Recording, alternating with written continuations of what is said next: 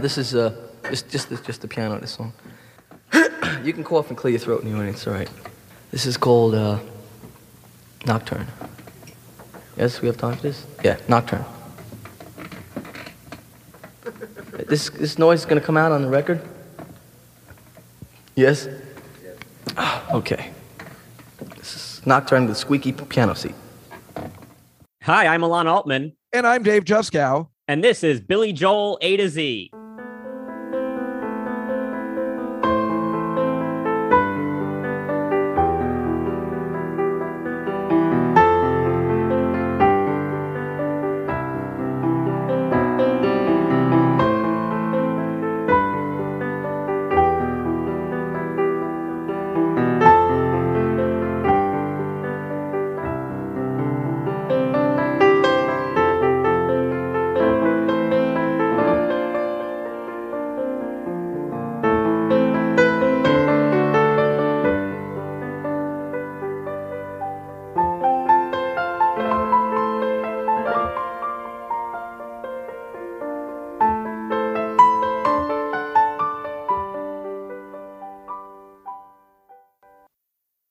Hello, everyone, and welcome to the final N song on Billy Joel A to Z. Today, we are talking about the song Nocturne. Nocturne is an instrumental song that appears oddly as the 9th track on Billy Joel's first album ever, entitled Cold Spring Harbor, released all the way back on November 1st, 1971. I mention it as the 9th track, oddly, because there's a 10th track. And you would think an instrumental song would be the final track, but more to come on that. This song went to number 1 on the Billboard charts, where it lasted 10 weeks. I was just seeing if Alon was paying attention. What? Obviously, this song never charted. It was never heard of. I've never heard the song in my life. You? No. That's right. And love it. Why wouldn't I? It's beautiful. It's an amazing song. It's just odd that it's instrumental and I didn't know about it. But there are rankings for this song. So, Alon Altman, why don't you tell us where you think Christopher Bonanos put this interesting instrumental number? Yeah, well, I love it too. And I imagine that Bonanos likes it a lot as well. But then again, it's from Cold Spring Harbor. I don't know that he would put anything too high on the list. So I'm going to say 41. It's funny when you said, but then again, I was nodding my head. I'm like, oh, he's figuring it out. Nope, it's 105. He does not care for it. That's a lot farther off than I thought. Yeah, he actually says there, which we're going to talk about, there are unrecorded lyrics that absolutely refuses to stick in the mind. He hates it. Glenn Gamboa ranked it at 76, a little better, but he says the most moving piece on Joel's debut, Cold Spring Harbor, is this gorgeous instrumental that conjures enough elegant night imagery to live up to its name and a truly recognizable refrain. I am in all agreement on that very eloquent way of putting Nocturne as a description. It's interesting that Bonanos is like digging it for the lyrics, which obviously we'll talk about, but it wasn't released with those lyrics. So you can't like hold it against the song that he did write some lyrics for, for it potentially. The final version was the instrumental. That's what it should be judged on. Yes, absolutely.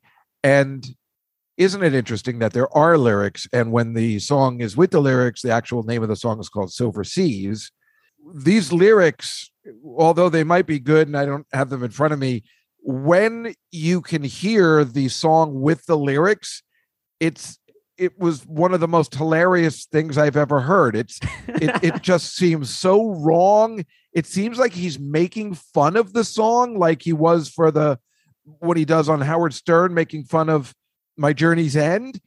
When those lyrics come in, when he comes bouncing, it really just sounds like he's making a joke. And it sounds like there's actually people in the background laughing.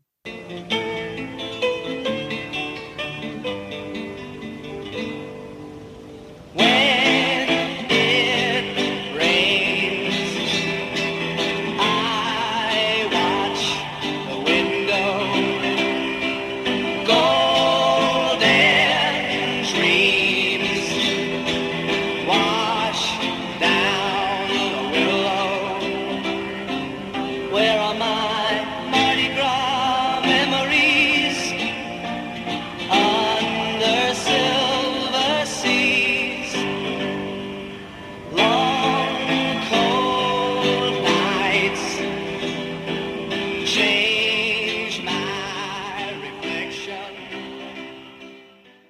Yeah, they're hilarious lyrics because this song is so beautiful, and then you hear this version that he almost recorded and went with, and it's got lyrics like "Where are my Mardi Gras memories?" and "Where are my carousel fantasies?" And you're like, "What were you thinking, man? Like, how do you take such a beautiful piano piece and then try to stick this bizarre lyrics to it? Not to mention that it doesn't even sound like the same kind of soft piano song. He sings it with like a kind of more of like a marching rhythm. Yeah. There's like a hard edge to the lyrics. He's got a guitar behind him as well as the piano. It's a very different song. It's a very different song. And I always wonder, since, we hate Artie Ripp, how he kind of led him and was smart enough to let Billy Joel win and say, what if we made this an instrumental? Because you figure Artie Ripp doesn't have that much knowledge and be like, no, because maybe I would be that way too, to let him put an instrumental song. And then, of course, you ask yourself, why would you put the instrumental song as song 9 and then have an additional song at the end, which is, of course, a great song, Got to Begin Again. But why wouldn't this be the last piece? I wonder what they were thinking. I wonder if anybody knows. Well, first of all, I think we're so on the same page here because I have in my notes that if Artie Ripp had anything to do with this becoming an instrumental, then I take back anything bad I've ever said about the guy. Because if Billy Joel showed up with those lyrics and Artie was like, you know what, let's go with the piano version, then he's a genius. And we love you, Artie Ripp. Now, yeah, as far as this being the second to last song, it always feels like when I listen to this album, I'm like, this is it. The album is over. And then all of a sudden, Got to Begin Again comes on. And at first you're like, well, this is stupid. That should have been the final song. It totally feels like the end of an album. But then when you hear Got to Begin Again with it and how they kind of fade to each other, it sort of works as like a coda to the album for that song to be there too. Yes, I suppose it does. It does work. It's just, to have that kind of wherewithal at that time to even think about, hey, we'll have an instrumental piece and then we'll have it. That's fascinating in itself. I will tell you, before we praise Artie Ripp, there's the book, Billy Joel, America's Piano Man, which came out in 2017. It's written by a music, he's not a critic. He's like a musicologist or whatever. He's just a music, like a professor of music or something. Yeah. So they really go over this song and really get into the instrumental part of it. And they say, and this is so well worded, Nocturne is a genre, right, of classical piano music. It is suggestive of night, which is usually quiet and meditative in character and exhibits a slow and dreamy nature in which a graceful, highly embellished melody in the right hand is accompanied by a broken chord pattern in the left. And that is what they say exactly happens here in the song titled for this particular genre. And he says, the B section, this is so interesting. The B section, starting about a minute and a half into the track, is more stirring, featuring right-hand chords, a faster tempo, and a louder dynamic. The excitement dissipates when the main melody, the A section, returns about 20 seconds later. So this guy is dissecting this very beautiful masterpiece, kind of in a way of, a man, not a masterpiece, but a man who clearly has a musical background and is very good and a piano master, which we already know. And then the funny part is that Family Productions, in the press release, they described the song as a subtle knockout. Oh, but I'm just saying, it just doesn't. They might call it a subtle knockout, which I think is the wrong terminology.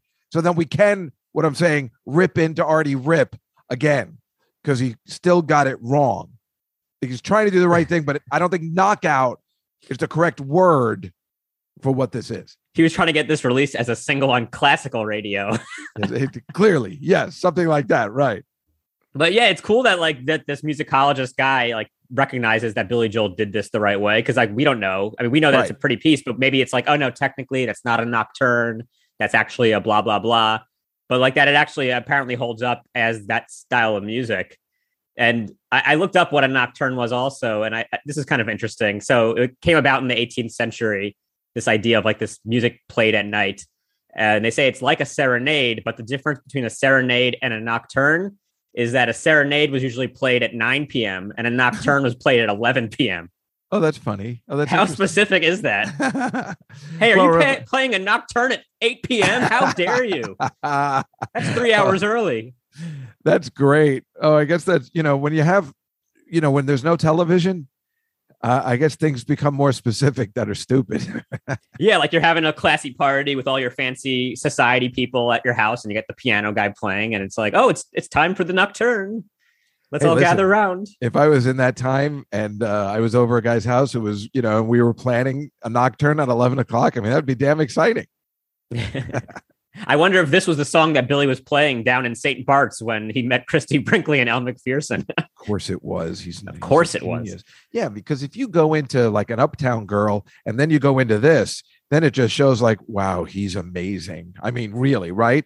Let's say you're playing Only the Good Die Young and then you play this. I mean, that's if you're a girl and you're not all in on this, for who am I kidding? I'm a boy. I'd be like, this guy. Oh, I mean, this just shows your musical prowess in 2 songs, how great you are. Yeah, the full range of his talents, which I think is also why this ended up on the album. He was trying to showcase like everything he could do. So it was like, hey, I could do classical. I could also play fast on these other songs and also be very depressed in many of them. There's also people that, they talk about this as a very Chopin influenced song, but some people say, or I don't know whether it's this, I think there's other people who talk about this song and they say it's not a very Chopin related piece. There's more hints of Chopin in I've Loved These Days, Honesty, and Lullaby. Oh, okay. Yeah. Right. I think the Chopin is like, well, it's a nocturne and Chopin was very famous for writing nocturnes. Right. But yeah, I don't know. It's beyond my expertise. If they say that those songs are like Chopin, then I agree completely with them. So did you see that there was in December 5th, 1976, they did this, that Tonight, Connecticut, like I guess they taped. Yeah. Billy Joel Tonight, like a TV special. Yeah. Did you know that there's 2 instrumentals? Because not only does he do this, he also does handball. Yeah, one of my favorites. I saw that on the set list and I was like, oh, that's crazy that he recorded handball. It was like at that time, I think he really liked handball. Handball! What are you doing 2 instrumentals at a festive occasion? Well, handball's not an instrumental. They do scream out handball a few times. Oh, so yes, of course. That's it's right. It's got many lyrics. Imagine that he sang the Silver Seas version of this on that 76 performance. And everyone was like, wait a second. Maybe this guy's not so prolific. Yeah, exactly. Yeah. It's 1976. I don't know whether it's time for instrumentals at that time. Speaking of which, most instrumentals on albums usually suck. I mean, this is so beautiful and it fits the album perfectly, or the songs that I know so far, which I'm so excited about. It's like, I don't think I've heard a clunker off this one yet, right? So I think I know like 3 songs so far, and they all sound amazing. Like which one of our guests was saying Cold Spring Harbor is my favorite? Was it Steve Mandel? Steve Mandel. And he was saying Cold Spring Harbor, I could sit and listen to it. I think this is an album I can sit and listen to in its entirety. And this Nocturne piece just, for me, it really is icing on the cake. It's absolutely gorgeous. It's amazing. But when you think of bands that have instrumentals, they usually suck. Like they think they're good, but it's the reason why I don't really care for the Grateful Dead. It's just nonstop music. It doesn't go anywhere. For me personally, Fleetwood Mac, Albatross, even the Love theme from Kiss, these are like not songs that go anywhere for me. They're just, as Spinal Tap says, a free-flowing jazz odyssey. In front of a festive crowd. That's why I think this song is amazing as an instrumental piece. It doesn't, when I hear most instrumentals, it's not very good. It serves the album really well. Kind of similar to, I guess, instrumental tracks that The Who use and things like Quadrophenia that are kind of like, they are in between, but they kind of push the story along. You can kind of feel what's happening. And I feel like this song, comes after Tomorrow Is Today, which we haven't talked about, but that's his like suicide song. So he's like, the whole album's going downhill. And then he has this really sad instrumental, which really kind of closes it out. And then it goes to like the Got to Begin Again, which is a little bit more that's hopeful. Interesting. Wow. So it's kind of like, hey, don't worry about me, guys. Like I am looking forward to living. So wow, how no do you worries. Like that? So he really did, I think, piece this together in a nice cohesive way, kind of like how he thinks about his later albums where like, he wants it to have like a beginning and an end. Like we see on The Stranger, where the same theme kind of comes up both times. Yeah, I guess you're right. I guess there's a theme, let alone like you say, or like you're saying about this album. I'm thinking about his last album, The River of Dreams, in which we found out that when we're doing Lullaby, that each song is supposed to be an answer for the next song. So, wow. That's interesting the way you're putting it. I never thought about that before, that there's maybe a string in a lot of his albums like that. I mean, why wouldn't we think that? It's just that he's so pop friendly and each song is so good on its own. Sometimes you don't think about the structure of the album as a whole, except for The Stranger. Yeah. But he was always so mindful of that, because especially with his Beatles influences, Right. all the later Beatles stuff was, well, not all of it. White Album What's an example that you have? Like, what kind of song would be an influence? Well, Sergeant Pepper, I'm saying. No, I'm kidding. I want to say A Day in the Life. Of course. Yeah. You know how it has that instrumental moment in it? I think he was going for that. I'm telling you. I bet if we talk to him, he goes, well, actually, the only Beatles song I've ever heard, very much like you, Dave, is A Day in the Life. Well, Dave, you know how you've never heard Cold Spring Harbor? Why, yeah, that'd be awesome. That would be awesome if we were interviewing him and he said that. That would be like, actually, if I can be honest with you guys, can I give you an exclusive? I've only heard A Day in the Life, but I've listened to it so many times. I'm not really a Beatles guy. I was more of a Jethro Tull dude. Yeah, Jethro Tull. That's why I decided an instrumental piece would be perfect. Added a little flute to it. Now, there's a little bit of controversy about when that, was it called Silver Seas? So yeah, Silver Seas. And I don't know if that's the official name or that's just what people are calling it, because it comes up as like the title. And I mean, it comes up in the chorus every single time. That's like the final lyric. But when do you think he made that? Because I saw one thing on YouTube said this was like from 1970, but then another source on YouTube, which had a different version, I think it's the same version, but this guy who has a lot of these rarities says that it was recorded in 72, which was the same time that he recorded songs that we've talked about, like Josephine and Great Ships and Great Oceans.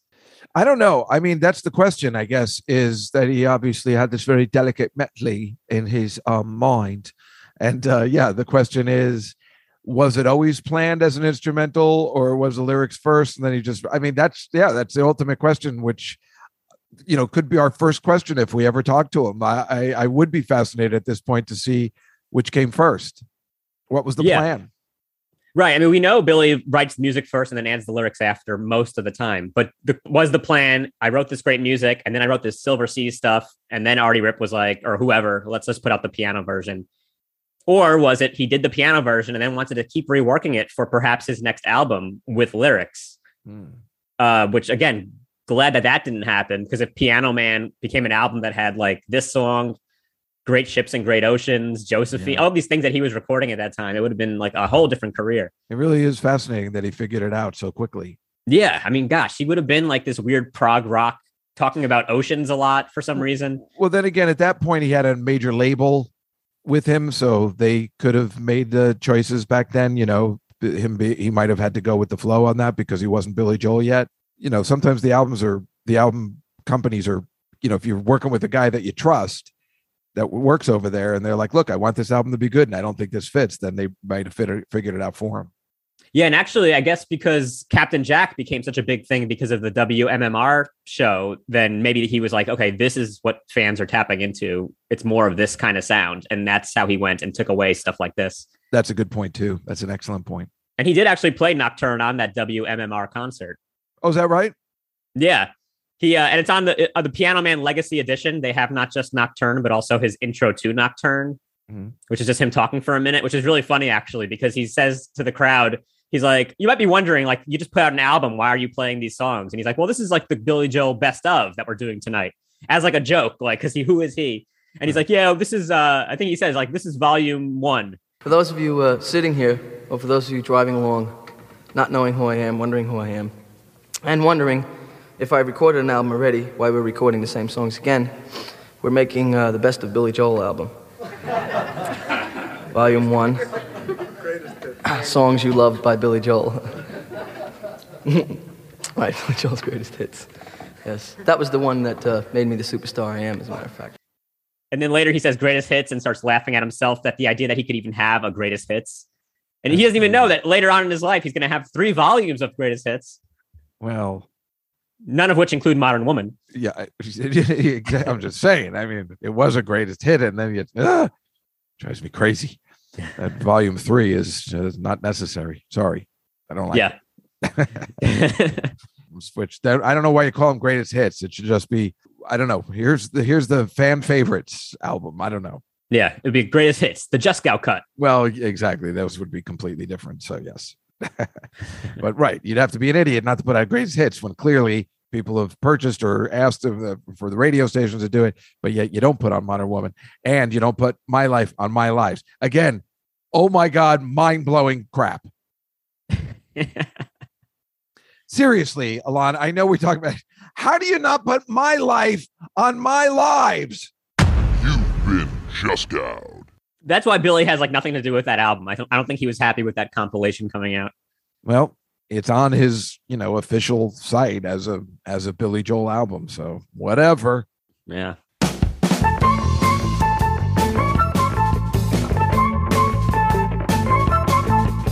Well, Dave, it's time for the trivia portion of the show. Do you have a stumper for me? Alon, I have something new today. It is called Audio Trivia. What? That's right. It's a little game we can play with you and the audience. In 1985, New Order, the band, came out with their most popular album ever, and they decided to open the second side of their album with a full 5-minute instrumental entitled Elegia. I think that's how you pronounce it. I'm so... Allegedly, that's how you pronounce it. The funny thing is, unlike Nocturne, everyone knows this instrumental, even if they don't think they know it, because of this 1986 movie. Would you like me to play it for you now? Yes. All right.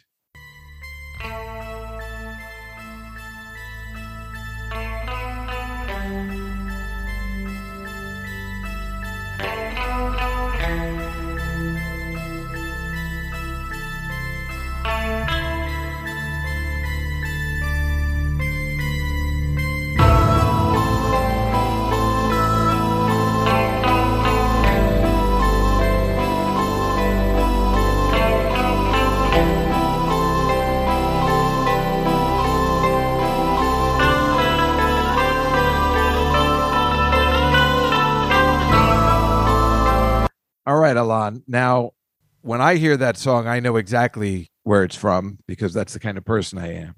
Can you guess the movie, the very popular movie from 1986 that this song, this instrumental song on a very popular album was from? It kind of reminds me of a song from Ferris Bueller. No, you're right there. It's one of those type of movies. Okay. Is it also a John Hughes movie? It is. Is it 16 Candles? No, you're 2 years early. Is it Pretty in Pink? It is. All right. Pretty in Pink. That is the scene where everything is fakakta and everybody's mad at everybody and they're all, worried about prom. I know it so well. As soon as I heard that music, I'm like, well, I know this song. This is from Pretty in Pink. But yeah, and a 5-minute instrumental on their probably most popular album at that time that kicks off the second side. It's not at the end.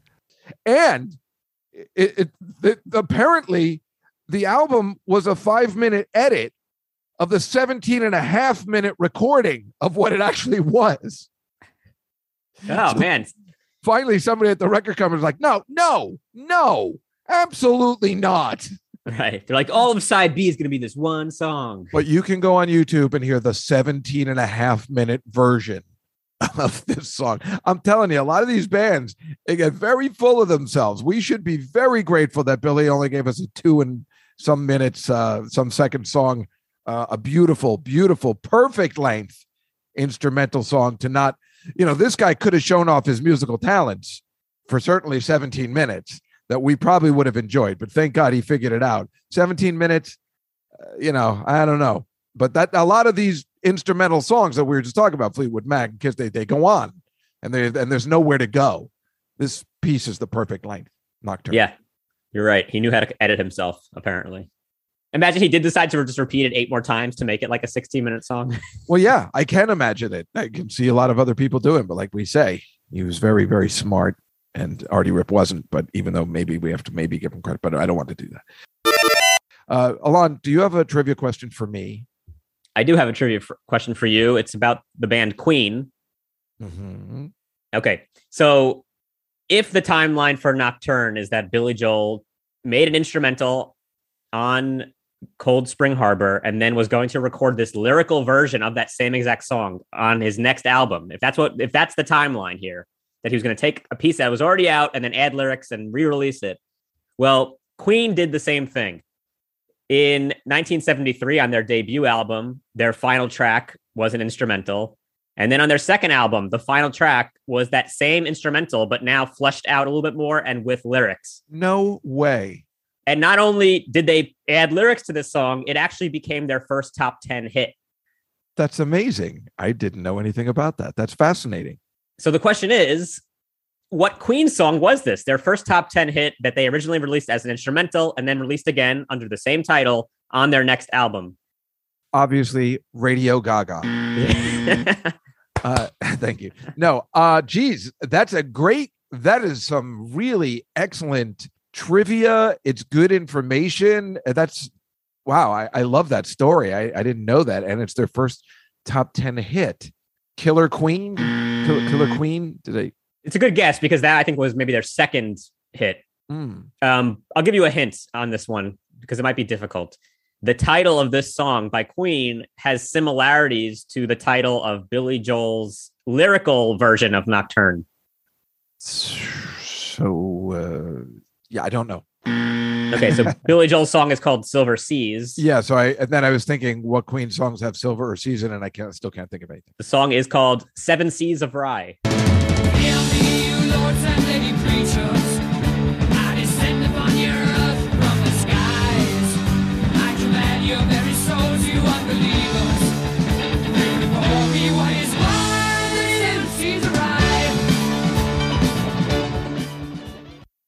Oh, I have no idea. I've never heard of that song. Really? I'm sure I've heard it. You have. I've never heard the name of that song before. But that could be like you telling me, oh, it's the Who's and the name of the song is 515. And I'm like, no, I've never heard that song in my life. And obviously, when you hear 515, you know exactly what the song is. So I'm assuming I have heard the song, but never knew what the name of the song was. What's it called? Seven Seas? Seven Seas of Rye. Of Rye? Yeah. RYE? RHYE. R8? Well, how the hell would... What? I don't know. Maybe it's either a place in England or some kind of mystical place because they were doing some real, kooky lyrics back then. And it has nothing to do with John Rhys Davis. Isn't that his name? Wasn't he in Raiders of the Lost Ark? Yeah, it's spelled almost the same way. It's also not Seven Seeds of Rye, which would have been the Weird Al version. Oh my God, that would have been the best. Damn, Seven Seeds of Rye. Multi-grain bread. Weird Alon. Oh. I want that ride, lady. Help! Someone help! Shut up, you old pig. You know what? You're going to need to do. Maybe that's the parody you should do today, since I'm assuming you don't have one prepared. It's an instrumental version. So you would assume wrong. No, you're right. Oh, wow. Can you just do Seven Seeds of Rye then? Some other time. We'll do that on a wrap up. I'll do a Queen Seven Seeds of Rye. That would be fun. I would like that very much, as I believe the audience would as well. Well, folks, that was Nocturne. If you like our podcast, be sure to go to Apple and give us 5 stars. We release new episodes every Tuesday and Thursday, so make sure you hit subscribe so you don't miss a single song. Follow us on social media at Billy Joel A to Z and give us some feedback. Would you like to hear more audio trivia? Is Bonanos crazy for putting this at 105? What do you think of the Silver Seas version? Would you describe Nocturne as a subtle knockout? And are you upset he doesn't play handball in concert? Handball! Until next time, I'm Alon Altman. I'm Dave Juskow. And this is Billy Joel A to Z.